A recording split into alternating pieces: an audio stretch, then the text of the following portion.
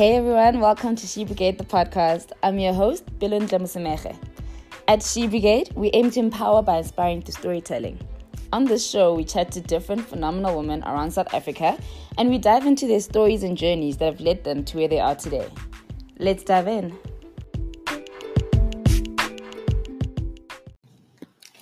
Okay, hey everyone, welcome to another episode of She Brigade. On today's show, we have Liat Madinane. Liat is a 22 I can't believe you're 22 years old, just by the way, but anyway, we'll get into that. Liat currently works as an operations manager for an education-based nonprofit organization. She's also an advocate for equal educational rights, as well as access and exposure for students from previously disadvantaged communities. She's also an entrepreneur, which we're going to probably talk a lot about today. Liat has a marketing management and brand communications company called Sika Creative Agency. Welcome to the show. Thank you so much, Pelo. I'm so happy to be here. It's been a long time coming. We were supposed to meet months ago, and luckily the universe has brought us together, and now we're here. Perfect timing. Perfect timing. Right? Yeah. So So as always, we like to start from the beginning on the show. So take us back all the way to the beginning. Who is Liat? Where do you come from, and what has led you to being who you are today? Thank you so much, and thank you for that question. You know, it's a very hard question considering the fact that we usually just live our lives and forget that there's that fragile but also sentimental part of who we are, which is the beginning of where it actually all begins. Yeah. So, Liat, I hate talking about myself in second person. So I am from Malmöth. I was born and bred in a small town. It's in KZN, Malmöth. Grew up there with my mother and two sisters. So I'm the oldest of three. And I've been in boarding school almost all my life when I come to think about it, because my parents got divorced when I was 5 years old. So by 6, which I think was in grade R, I was in boarding school. Oh. Yeah. Okay. Yeah. But luckily enough, it was only for a good 2 years. I think by the time I was in grade 2, my mother then moved to the town because she was in the rural areas at the time, which is Denny-Dalton, where her parents lived. So thereafter, I lived with my mom and two sisters. But by the time I was in grade 8, I went back into boarding school, and that has been my entire high school life. But funny enough, I've been to almost 3 different high schools, which is weird. But high school is 5 years long. I know. But looking back now, I just see how important and how relevant it was for me to go through that, because when I left grade 7 and went into high school, I went into a high school. It was a Roman Catholic high school, which was called Nkamane. So I was there for only a year, but it was a very, intimate, closed type of school. There was only maximum 200 students from grade 8 to matric, grade 7 to matric. Yeah. And I went there in grade 8, and it was very family orientated, which I believe is some values that I learned. They have played a very pivotal role in my life going forward. Then I went to another school, which was in a rural area. It was actually a government school, public school, because Nkamane was half public, half private in a way. But then I went into a school where there was thousands and thousands of students, which was it was a Black school, for lack of a better word, but it wasn't a multiracial school. That's what I'm trying to say. Yeah. So I went there where there's full Black people, all teachers are Black, and I had never been exposed to that, because in primary, I was in a multiracial primary.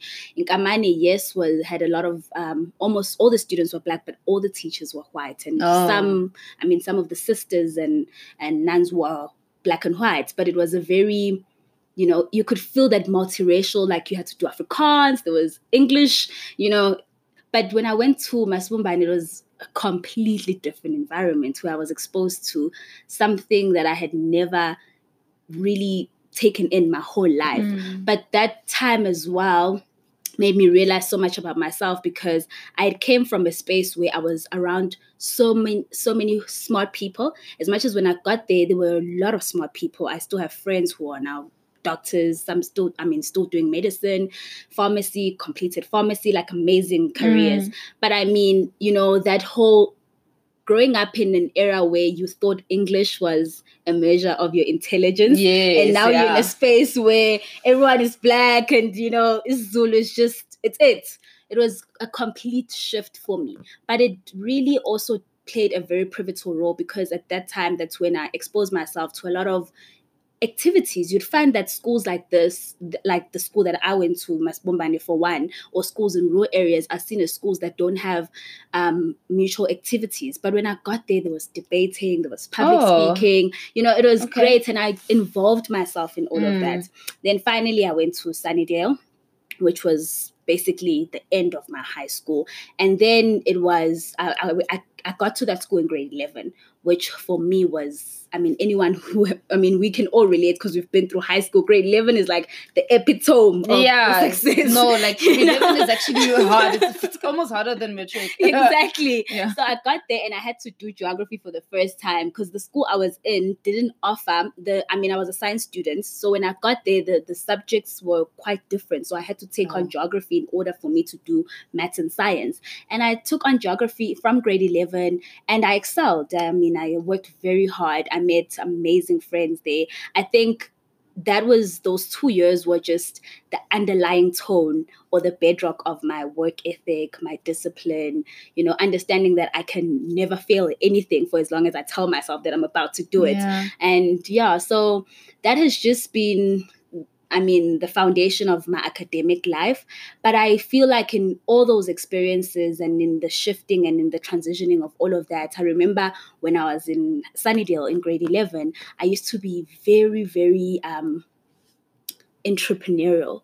Like I used to sell at school. I was that girl. I was a pretty girl, and I had pretty friends, but we still we'd have I started off selling muffins. I was like that girl that sold muffins. So you actually would bake muffins at home and bring them to school. And then I moved to hostel, because in the first year when I got to grade 11, I was staying at home and I traveled, but it was like a 45 to 30 minutes drive. Sure. So it was a bit hectic. Then I moved into hostel and I started selling like Champions. I started selling things that I had to stock. But for me then, because I was a science student, I never really grasped that was a passion of mine, or that I was excited by the thoughts of profits. I was excited by the thoughts of marketing myself. I was excited by the thoughts of trying to sell a product. I was excited by sales. I never really took it in, because I was so science was the it thing in my school. And that is how we're trained, right? Like you go to school and it's you either choose the business subjects. So you don't think of business in an entrepreneurial way. You think of it as accounting. Yes. Or this, or you do the science of it. So you think, okay, doctor, or exactly. So you can't you can't think outside of that box. Yes. You boxed, and that was my reality to such an extent that I lacked a lot of career guidance when I was in school. I was very, and looking back now, I was very careless in the subjects that I chose for my university, for furthering my education, which is university. I never really took it seriously, not because I didn't take myself seriously, but because I had never really grasped what it was that I wanted to do within myself as a person. And that's why in my job now, career guidance and mentorship is very close to my heart, because I understand that it can really lead you to wasting a lot of time. Yeah. So it's something that I advocate for, something that I stand for in the programs that we do within the organization, the organization in which I work for. So, but anyway, I went into university. I did a Bachelor of Social Science at the time, and I completed that with the whole mindset. While I was doing the degree, I started realizing that I was very entrepreneurial. I've always possessed an entrepreneurial spirit my entire life. And as much as I really believe that entrepreneurs are not born, I believe that they are made, but I do feel like if you're an entrepreneur. It's like you just carry it with you. It's almost like entrepreneurship chooses you. Yeah. Because when you look back and it comes so easy for you and it's so effortless. Yes, the hardship and everything is there, but it always feels like you're just doing what you're supposed to be doing in a way. So I remember so many incidents in my life where entrepreneurship kept showing up. I was in varsity doing my first year and I started a handbag business. I had always been obsessed with sales and making money and, being profitable. So I started the business And starting that business, and I look back now, and that's one thing I commend myself for, and that I urge a lot of people to also identify in themselves, which is the process in which you attain whatever it is, whether you call it success or that milestone or that goal. Because before I started the handbag business, I had a conversation with a friend of mine, and I told her, I was like, oh, I think I want to start a business. We should start a business. You know, when you're young and you first, you're like, we should do this and that. And then I sat down, and I remember there was a lady by the name of Nananjilo. She still owns a boutique in Pietermaritzburg. I was at UKZN in Pietermaritzburg at the time, and she owned this boutique, and I used to look at her boutique online, and I saw her number. I sent her a WhatsApp or SMS. I can't really remember at the time. And she responded. I was like, can I please have a meeting with her? I didn't even tell her what I want to talk about. It's like, she let's said, meet. No problem. I remember very well. She said she's available at 9:00. We can meet at Spur. And the university was right next to Spur, which was at Scottville. And I remember literally at 8:30, I was at Spur waiting for her. She came there, and I told her, I introduced myself, and I told her I wanted to start a business. I was interested in handbags, and I saw she has a boutique, and I'd love her to mentor me. I'd appreciate it if she could guide me. And, and she was there like, oh, okay, no, lovely. I hear you, understand. And then she's like, okay, this is how it works. She told me that she gets her things from China, to be specific, or abroad. And she took me through her journey, and she's like, let me give you this contact. Liaise with this person and see if this speaks to you, and if you need any help, then you can reach out to me. And I took the contact and I ran with the contact, and I started the business. The business was making 100% profit. I wasn't paying for storage because I'd store the handbags where I lived, and I lived at Race at the time, so I had no. Now I'm running a business that has overhead expenses. I'm looking back at that business. I'm like, that business was. You had it good. You had it good back then, yeah. But there were no expenses whatsoever. But where I'm going with the process is that I was running that business, and I remember I bought stock that time, I think for 5,000 Rand. I bought stock for 5,000 Rand. I went to get my stock from customs. I paid, I think, 800 Rand at customs, and I sat down. I had the stock, and I wrote it out, like stock 5,000. I wrote out, like, because I had to take a taxi to Durban. So I noted how much I had to spend on transport. I wrote all of that down. I had a total, and then I multiplied that by 2. And then I divided by the number of bags. Oh my God. But where I'm going that I had never done accounting. And I know that's not an accounting way of doing business. But it made so much sense for me as an entrepreneur, because I understood that every finance or every monetary value that I've invested into this thing that I'm calling a business, I need to see a return on investment. Sure. And you knew that, like, you just knew that. Yeah, you knew you had to do that. And, I did accounting last year when I did my postgrad. And I was like, I always had it in me. I mean, I struggled. I struggled in accounting. That's not for me. But, but it goes back to just saying that the process is everything. I believe that the process is everything. Yes, sometimes it doesn't have to make sense. I don't need to have to say the accounting term to understand that for a business to work, it needs to be sustainable, and it needs to be feasible. It needs to make sense. You know what I mean? So I think, that was 4 years ago, if I'm not mistaken. But the principles that I learned from that business, and just convincing people to purchase from me, at that time I had never I had never really thought of myself as someone who would go into marketing. But I remember just looking at the handbags and be like, okay, I need to get these handbags to the people that I want to sell to. And I didn't understand how I was going to do it because obviously I was studying and there was social media, but it could do just as much. Then I started doing these concerted events, and this was in 2015 or something. I started doing these concerted events where I'd invite women, sell tickets and get women into a room, got speakers, and then I'd have the handbags as centerpieces on the table, and we'd have a stand with the handbags within the that's such a good idea. And it came, I didn't have to. Now I sit down and I brainstorm these things, but at that time it just came so naturally for me, and I think that's one thing that makes my relationship with entrepreneurship so special.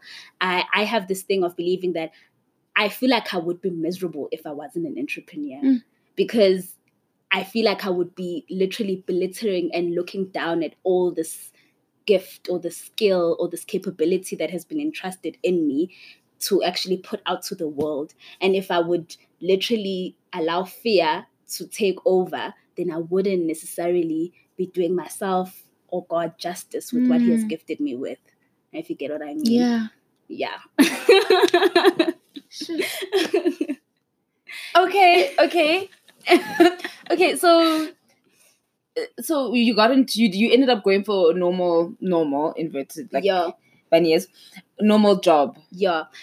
Funny enough, I look back, I've never in my whole life, okay, let me take that back. I have applied for jobs a lot, several times actually, a lot, and I've been rejected and so forth. But I've had 2 jobs, actually 3 jobs, but I'll say 2, which is the core 2 jobs that I've had my whole life, and I was offered those jobs. Okay, I'll say 3 because I believe I should also mention this first job that I had. So I was still studying, doing my 3rd year at the time, and I've always been overly ambitious. Me and ambition, same. Yeah. So I was doing my 3rd year. I started applying for jobs, obviously getting rejection letter after rejection letter. Sure. And then eventually I got an offer from this property company. They were like, oh, okay, no, come in. We want to hear out what you'd like to help with. Obviously, they were moving into property flipping. They had this whole property business model, but they wanted to start something else on the side, which was property flipping, which is buying property, developing it, and reselling, and so forth. So then I came into their offices, and they didn't have a job post. I just came in there and I just sold myself. They asked me a whole lot of questions, which are like general questions. The first few questions they ask you in an interview before they ask you the skill. Tell us about yourself. Exactly. Yeah. So I sold myself, and then they were like, okay, to be honest, we just wanna go into this, and we haven't really figured it out ourselves, so we want to take you in as like a property administrator. Okay. So our administrator per se, so you just have to now we'll have these properties that will be coming in. You just have to choose the ones that make sense, present them to this board, and then they'll approve and purchase, and then you'll speak to the attorneys with just that. And I was like, okay, all right, sure, makes sense, I'm gonna get paid, so I might as well. So I took the job. And I was in the job, and I didn't have a manager. So I've never really had a manager my whole life. I've never had a manager or a supervisor per se, because at that job, I really didn't have a manager. All I did was get this influx, and then I'd make presentations, then I'd present. And then once they approve of those properties, then we'd make sure that the sale's done, and then that's gone. So that's all I was doing. But I did that, I think, for like 4 months, if not 5 months. And I remember this one time, it was in Umhlanga, and I lived in Glenwood at the time. So I wanted to go do my nails. I made a booking. Sobe's like, yeah, come through, girl. Like around 5, and I think they were closing at 6 o'clock. So I got there at 5:15. I'm so stressed. I'm late, and they're gonna be closing. And when I walked into at Sobe, there was a few people, maybe 4 or 5 people. Started doing my nails. Then I moved to go do my toes, and I sit, on those couches. Yeah. And right next to me, like now this store, Sobe, I don't know if to call it a salon or a store, but anyway, in between. Yes, Sobe was basically empty. It was just me and this lady, and the lady that was sitting next to me was Smangele Matibeli, who's my mentor now. So she was sitting next to me on her phone, literally, like she had those Louis Vuitton pouches, her Louis Vuitton bag, looking like a drama queen that she is, but gorgeous, and she was getting her nails done as well. So I stood there, I'm like, are we going to do this? Are we not going to do this? Are we going to do this? Are we not going to do this? I'm like, hell no. Hello. And she's like, hi. And I'm like, oh, because I had been following her on Instagram. Yeah. I started a conversation, a very shallow but direction-orientated conversation. Yeah, you knew where the words going. You knew where it was going. And she kind of headed towards my direction. I'm like, yes, okay. Then I started just engaging her. And to be honest, the whole conversation my whole plan was I really just wanted her to know who I was and just have an interest in further communicating with me in the future. But we just ended up talking about the work that I've done, the events that I had done with the woman, my handbag business. And then I was like, I want to do something, and I'd really love for you to support it. If you can just give me a meeting, I'd really appreciate it. She's like, okay, no problem. She gave me her card. She's like, I'm going to send her an email. and so forth. So a week later, I sent her an email, requested to meet her. And I think that's a Monday. And she's like, okay, I'm available on a Friday. Come to my restaurant. She owned a restaurant also in Umhlanga, very close in proximity to my office. Yeah. So I head to the restaurant. I get there. I saw her this concept, which was a concept revolving around women and bringing women together, the works. So she listened to me. She's like, okay, I love your concept. I do a lot and I'd love to support it. But I'd also like to support you. How about you come and work for me? Oh, wow. And, mind you, I have this job. And I think, yes, I met her. Well, she doesn't know this, but she will know now. I met her, I think it was around 12 o'clock. And I was on lunch at my actual job. And at that time, the second she said that, went back to the office, wrote my resignation letter. Oh my God. Same day. Yo, that's amazing. I know. And I think that was like mid-month, and beginning of the next month, I started working for her. And that was a life-changing experience for me. Like, I think she serves as one of the most important people in my entire career and journey in entrepreneurship. So I worked for her, and she's a slave driver. She took me everywhere she went. She gave me a whole lot of work. We fought most of the time, but she respected me, and she always reminded me of how good I was. She'd actually tell me sometimes that, you're good at this. I can't do this. I can't do what you're doing. That's how good you are at it.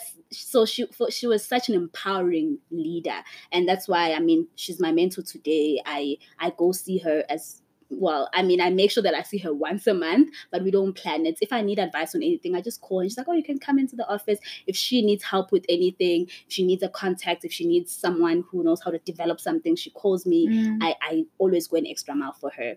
But that was just the whole thing. So from there, I worked for her for almost a year, and the opportunity to then move into the NPO came, which was also through a friend. So at that time, I was doing content. I was doing a lot of marketing work with her. And obviously, I was doing the postgrad at the time. I was also doing a program at Vega, brand communication, marketing management at Vega. So I was it was so exciting for me. Marketing was still it. Like, I just wanted to do things that were aligned to this because it was making me so excited.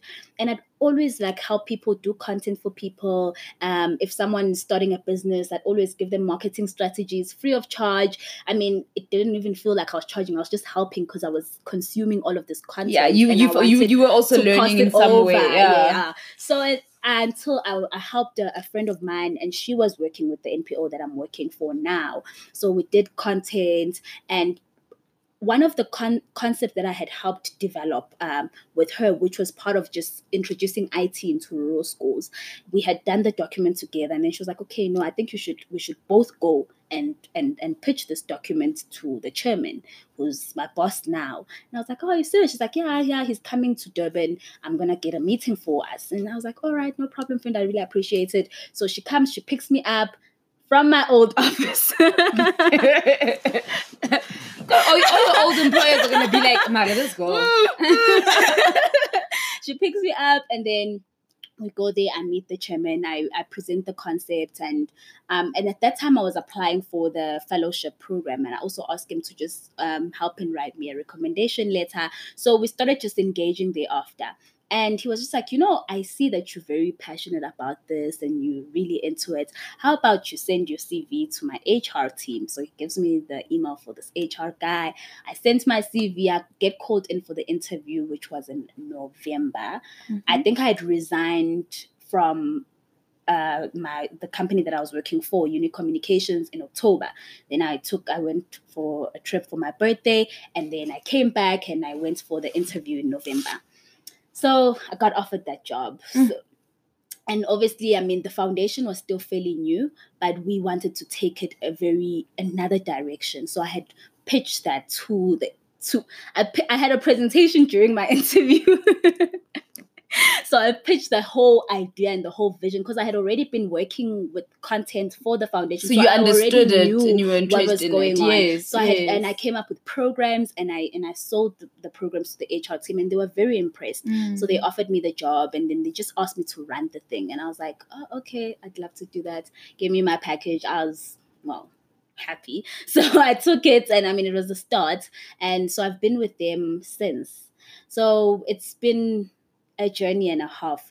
But when I look at it now, I'm tapping into entrepreneurship in the most intense and in the most humbling ways.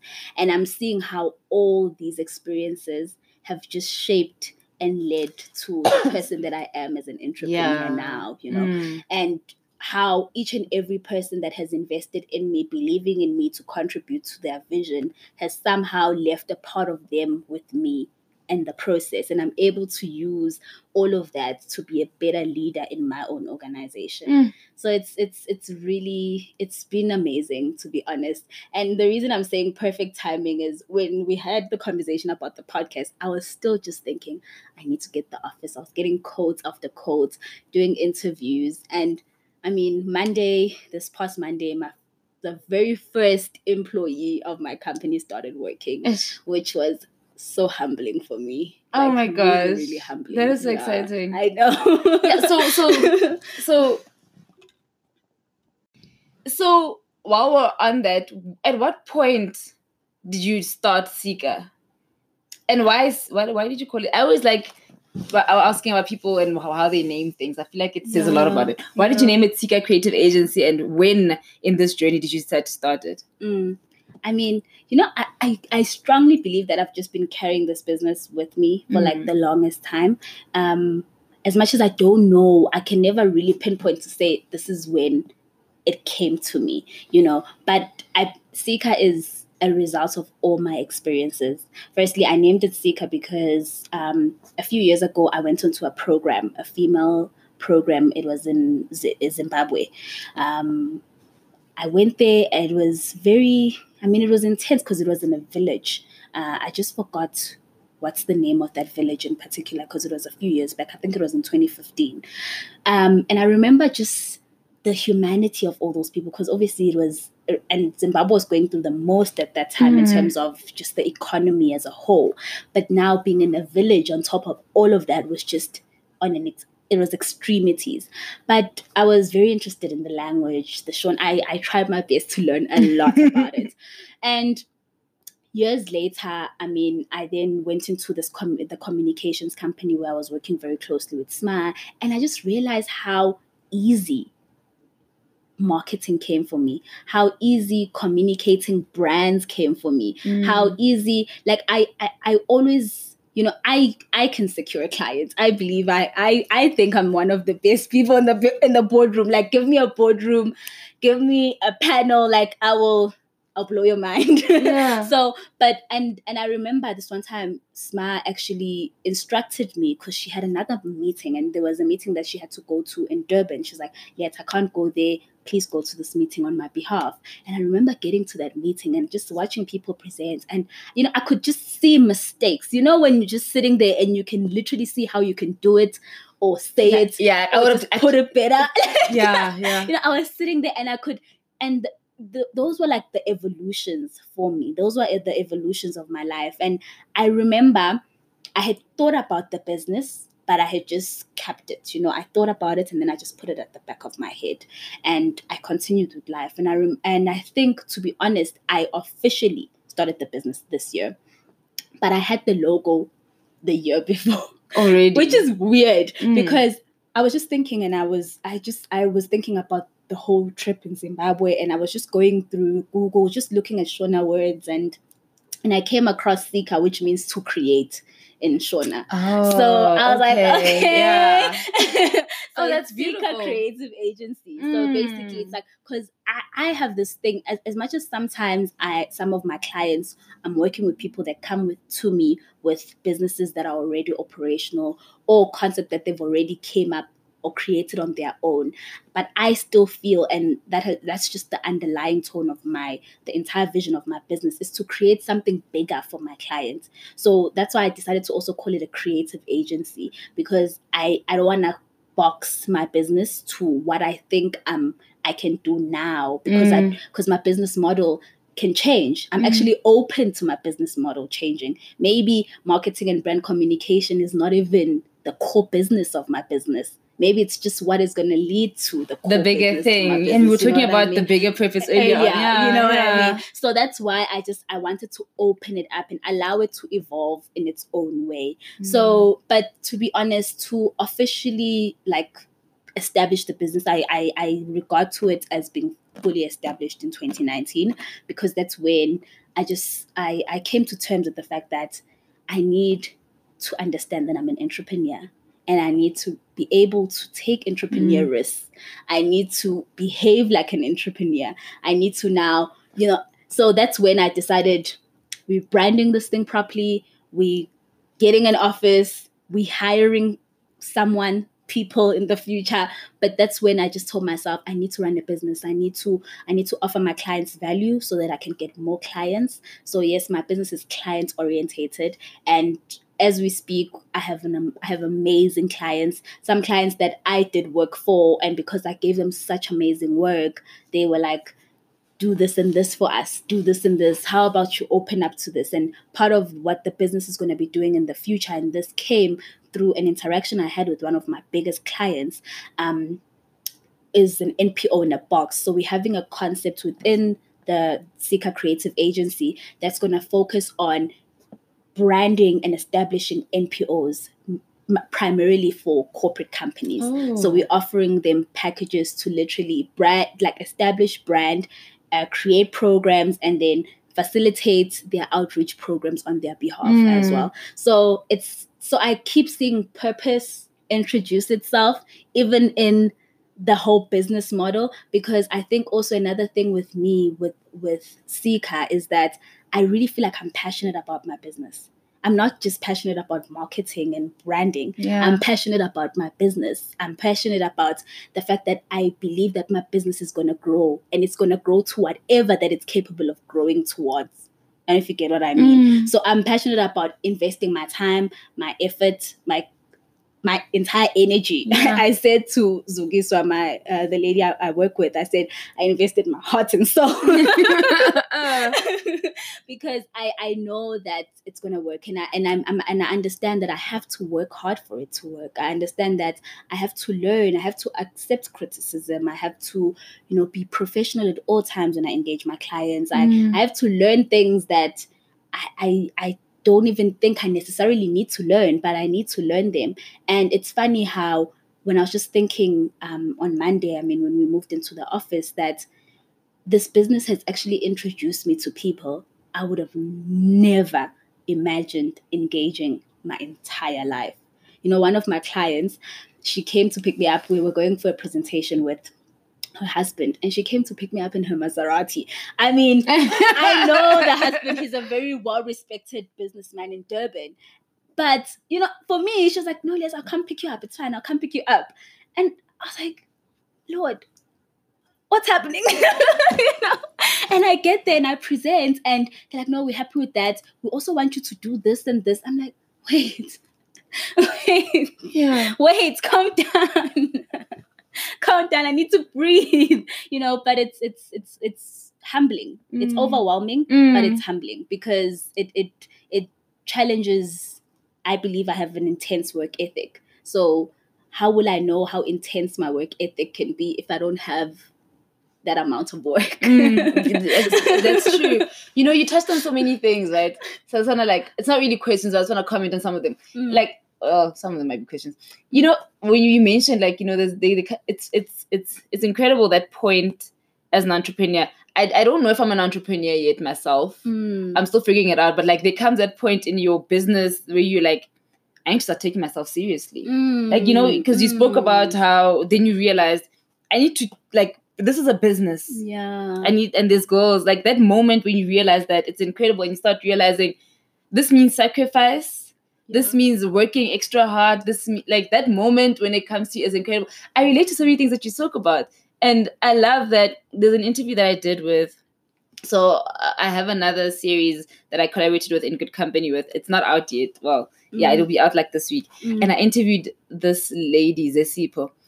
You remind me so much of her because as she talks about how easy it is. Also, she just says, every time you say this, I just think of her like it's easy. Like it'll come to you. It's easy. It's so easy. It's actually, we complicate things and we fight things so hard, but it's actually so easy. And it's always there. And it's right when it's easy. Like it's right when it's easy. It doesn't mean that it's not going to stress you. It doesn't mean that it's not going to frustrate. But it's calming. There's just that calming. Like it's almost like, I would be doing anything else in this world, but here I am doing this, and I feel like I'm doing the right thing. Yeah, it's like the right thing for me. It's like the anxiety. Not that you won't have anxiety, but there's a different kind of thing where maybe if you're at your job and let's say you don't like it, maybe you don't like it. That it's for a reason that you feel these things. Like there's this quote that I really, really, really love.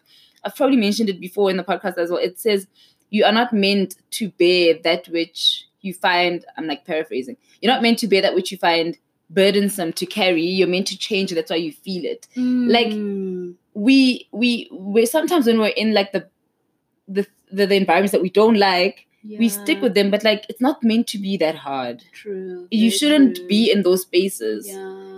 Like the things you're meant to be doing, it's easy, it's there, it's always there. So like how I'm really enjoying this conversation. I'm happy. I'm thinking of so many things now, and I'm like, yeah, like you're talking to me. I'm enjoying it myself. It's easy. Sorry. Anyways, so you speak a lot about the great things that you've accomplished and everything, right? So I want you to talk a bit about the lows. The lows, yeah. So yeah, because it's the good things are great, and we have to celebrate. You have to celebrate the good things, but the lows, we have to talk about the lows as well, because as easy as much as you're saying, like you were saying, it's not that it's not going to be hard. The easiness is just a different kind of easy, but there are hardships that will come. True. There's been a lot of hardships, a lot of them. I think for a person like myself, I experienced a lot of hardships growing up. You can just imagine, I lost my dad. They just got divorced, but I lost my dad because the relationship between my dad after the divorce was practically not there anymore because of how toxic and how uncomfortable that divorce was between my parents for us as kids as well. So that was like a hardship on its own. And I keep seeing it show up in my life. I not growing up without a father has, and at one point I thought I had daddy issues, and then I kind of like reversed. I'm like, hold up, but it has shown up a lot in my life, and it's something that I deal with. I've acknowledged that I lost my dad in 2017. So the anger and the bitterness, I had to allow it to go with that as well, because I felt like I was still carrying it all the way through until I lost him through a car accident. But I had to then do a lot of healing. But I also feel like the lack of my father in my life has somehow contributed at how intense I've went into my aspirations, my success, my career. It's some way or the other. I do feel that I feel like my upbringing and being raised by a single mother who had to make so many sacrifices, and just being in the midst of that, being the older sister, it has just pushed me in one way or the other. And it's funny because I also look at how I believe I'm young, and I look at what I've accomplished, and I'm like, I think it also plays a role because I understood that I didn't have time, in a sense of I had two younger sisters counting on me. I had my mother counting on me. So I needed to just go all in. And that's not just glorious. That involves a lot of black tax. That involves a lot of, not getting things that you wish your parents could do for you, and understanding that it's not because they don't want to, but because they don't have the means. And also understanding that it's not just always going to be like this. And if it's going to change, it's going to have to change with you. you know. So it has been, there's been a lot of hardships with that, but also other hardships that I do believe that came a lot with just the failures, the internal failures, though, because I'm not saying that I've never had external failures. Yeah. I've had a whole lot of those, but I think they bigger within myself because of the expectation I have of myself. You know, I've had a whole lot of those. Because I'm, as I did mention, I'm very ambitious. I set intense goals for myself.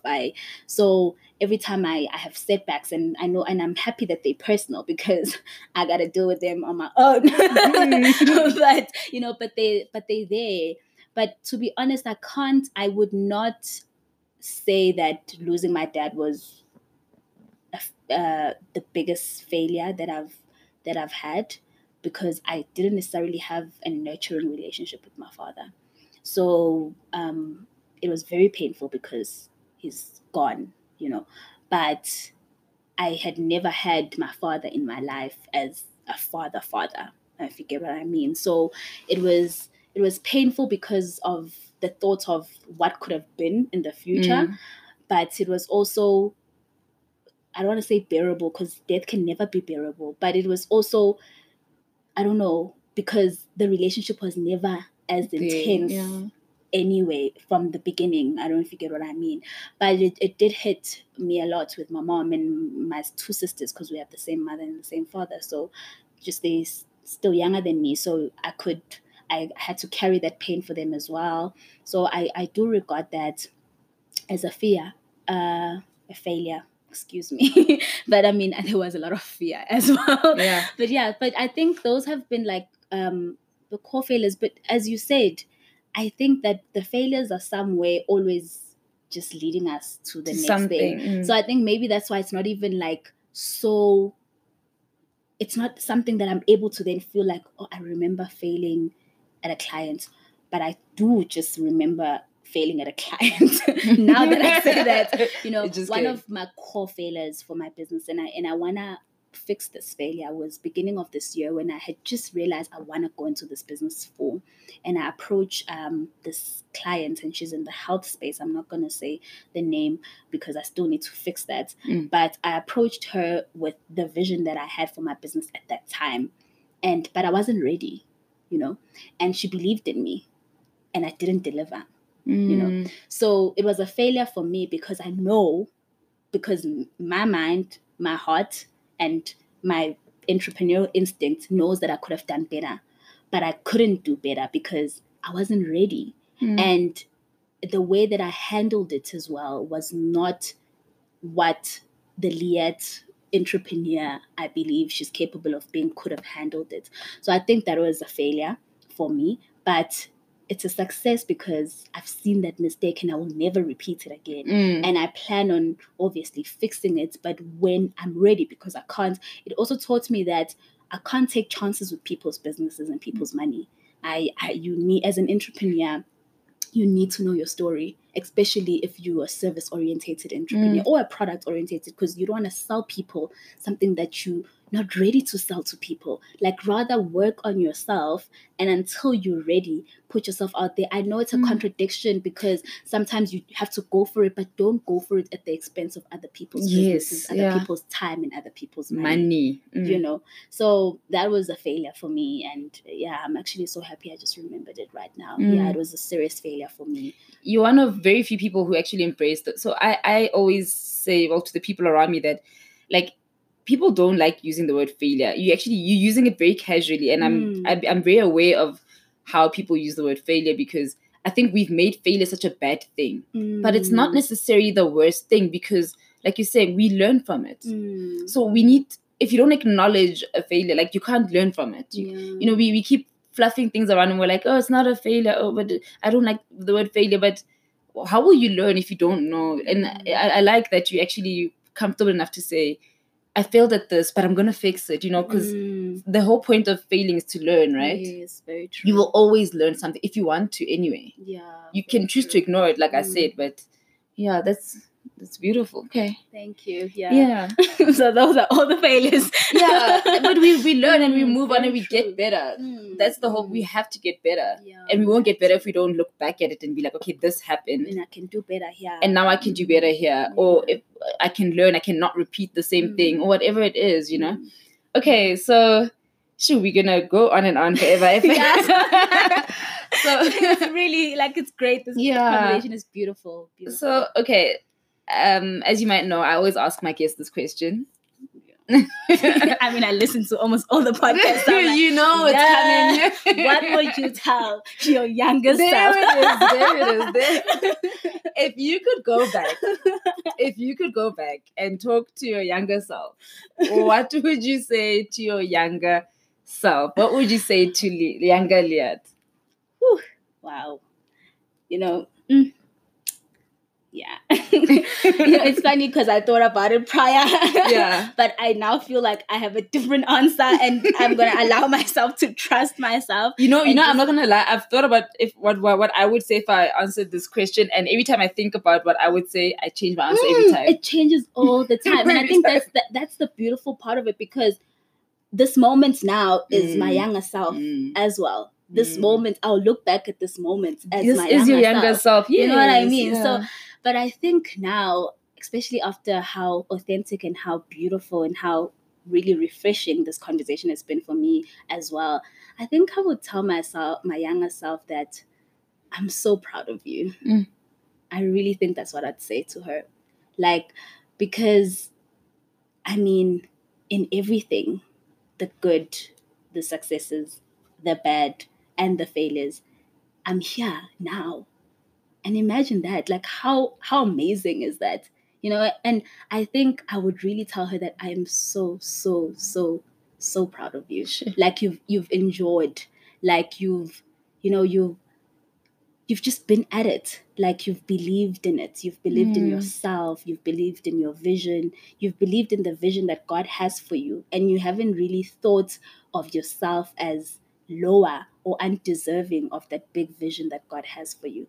You've just literally stood there and taken it all in. And I think I would tell her that. I tell her that I'm so, so, so proud of you. And you didn't allow your background to define you. You didn't allow your circumstances to break you or to make you fall into bad parts or parts that you don't believe are for you and directions that you don't want to be part of, but because of where you come from or how you grew up and what you exposed to, you didn't allow all of that to define your path, but you defined your path in alignment to what you believe for yourself and what you believe God believes for you. So I think I tell her, I'm really, really proud of you, Liat. I am so proud, girl. And keep going. You got this. You got this. Yeah, I think I'd tell her that. I'd really tell her that. I know she probably wouldn't believe me because she'd probably be thinking, no, I still need to do more. There's a list and check off. She'd be like, no, I still need to do more. I'm not doing enough. I'd be like, no, you're doing very well. You're doing exceptionally well. And Oprah said something very, very fundamental. She was having a conversation with Maya Angelou, and she says that she was telling Maya Angelou that, I've done so many mistakes, I've done such bad things, and I regret doing that. How did I allow that person to use me? How could I have been so vulnerable? Like, why am I so naive? And Maya Angelou said, listen, you did then what you knew was best for you. So now you know better. And when you know better, you do better. I love that quote. Yeah, and I'm a quote person. It's true. You don't shame yourself for the things that you didn't. It was what you had to do at that time, based on where you were in your life at that time. So, I mean, so I think it goes back to then saying, just be proud of yourself. Be proud of your journey. Be proud of where you are. Because the second you become proud of it, you then embrace it. So then it allows you to see bigger. But the second you look down at where you are, you just draw so much negativity to your path. And you draw so much negativity to the direction that you're going. And you blur out your vision. But if you're proud of whatever it is, because you might think that it's a small success, but it could be a big success for the next person, because what are you weighing it against? You know, I always ask myself that. I'm like, okay, I think, oh no, it's just a small thing. Okay, a small thing compared to what? You know, because now it goes back to them saying, because you've seen someone who's done something, but you don't know. Maybe they think it's a small thing. It's a small thing compared to Oprah for them, or it's a small thing compared to Bill Gates. But you might think, oh, it's the biggest thing ever. So I think it goes back to that. Just embrace your journey and your path for what it is for you. Going back to the whole thing, that it feels good for you. Because it's supposed to feel good for you. It should feel good for you. And it will only start feeling good for other people when it feels so good for you. And it will just, the energy will just move on to the next person. Because you never do it for the next person. No. You do it for yourself. You do it for yourself. And you said this about the podcast. Yeah. When I was telling you about earlier conversation. we spoke outside of this, and I was like, many I just did this people- podcast for me. Like, literally, that's what it was for. And imagine how many people it has touched. Yeah. And how many lives that it has changed. And it was only done for you. And had you sat down and said, I want to do the podcast for Liat, I want to do the podcast for the next girl, it could have never been this. Because it has to come, because you don't know me. You don't know how deep what I need is. But if you do it for yourself, I can relate. And even if I'm relating 20%, I'm relating as far as I can relate, you know. So, yeah, hello, and wow. Oh, wow. you. Thank you. No, thank you. Okay, so before we just wrap up, how can our listeners get in touch with you and see the work that you're doing and get involved with you? Yes, they can follow me on Instagram. As much as my Instagram is very professionally orientated, because I just prefer to only post about my work, but I engage a lot on my stories. But they can follow me on my Instagram. It's Liat @Liat_Madinane. I also have Facebook. I'm not that active, but yes, it's Liat Madinane. And I have LinkedIn. I'm also really trying to find myself around LinkedIn as well. Yeah, no, LinkedIn is a tricky place. I'm not gonna lie. Me too. I'm just like, oh, yeah. I'm trying to figure it out. Yeah, but I mean, I'm very intentional in trying to actually get to the bottom of it. But I'm really trying to find myself. But they can definitely connect with me on LinkedIn as well. It's Liat Madinane. As well as on, I have a website, just currently reworking on it, but it's www.liatmadinane.co.za. Okay, and I will link all of these in the podcast. Yes, as well. please do. Alright, thank you so much. Wow, Thank this has been you. epic. This has been beautiful. I know. Perfect timing.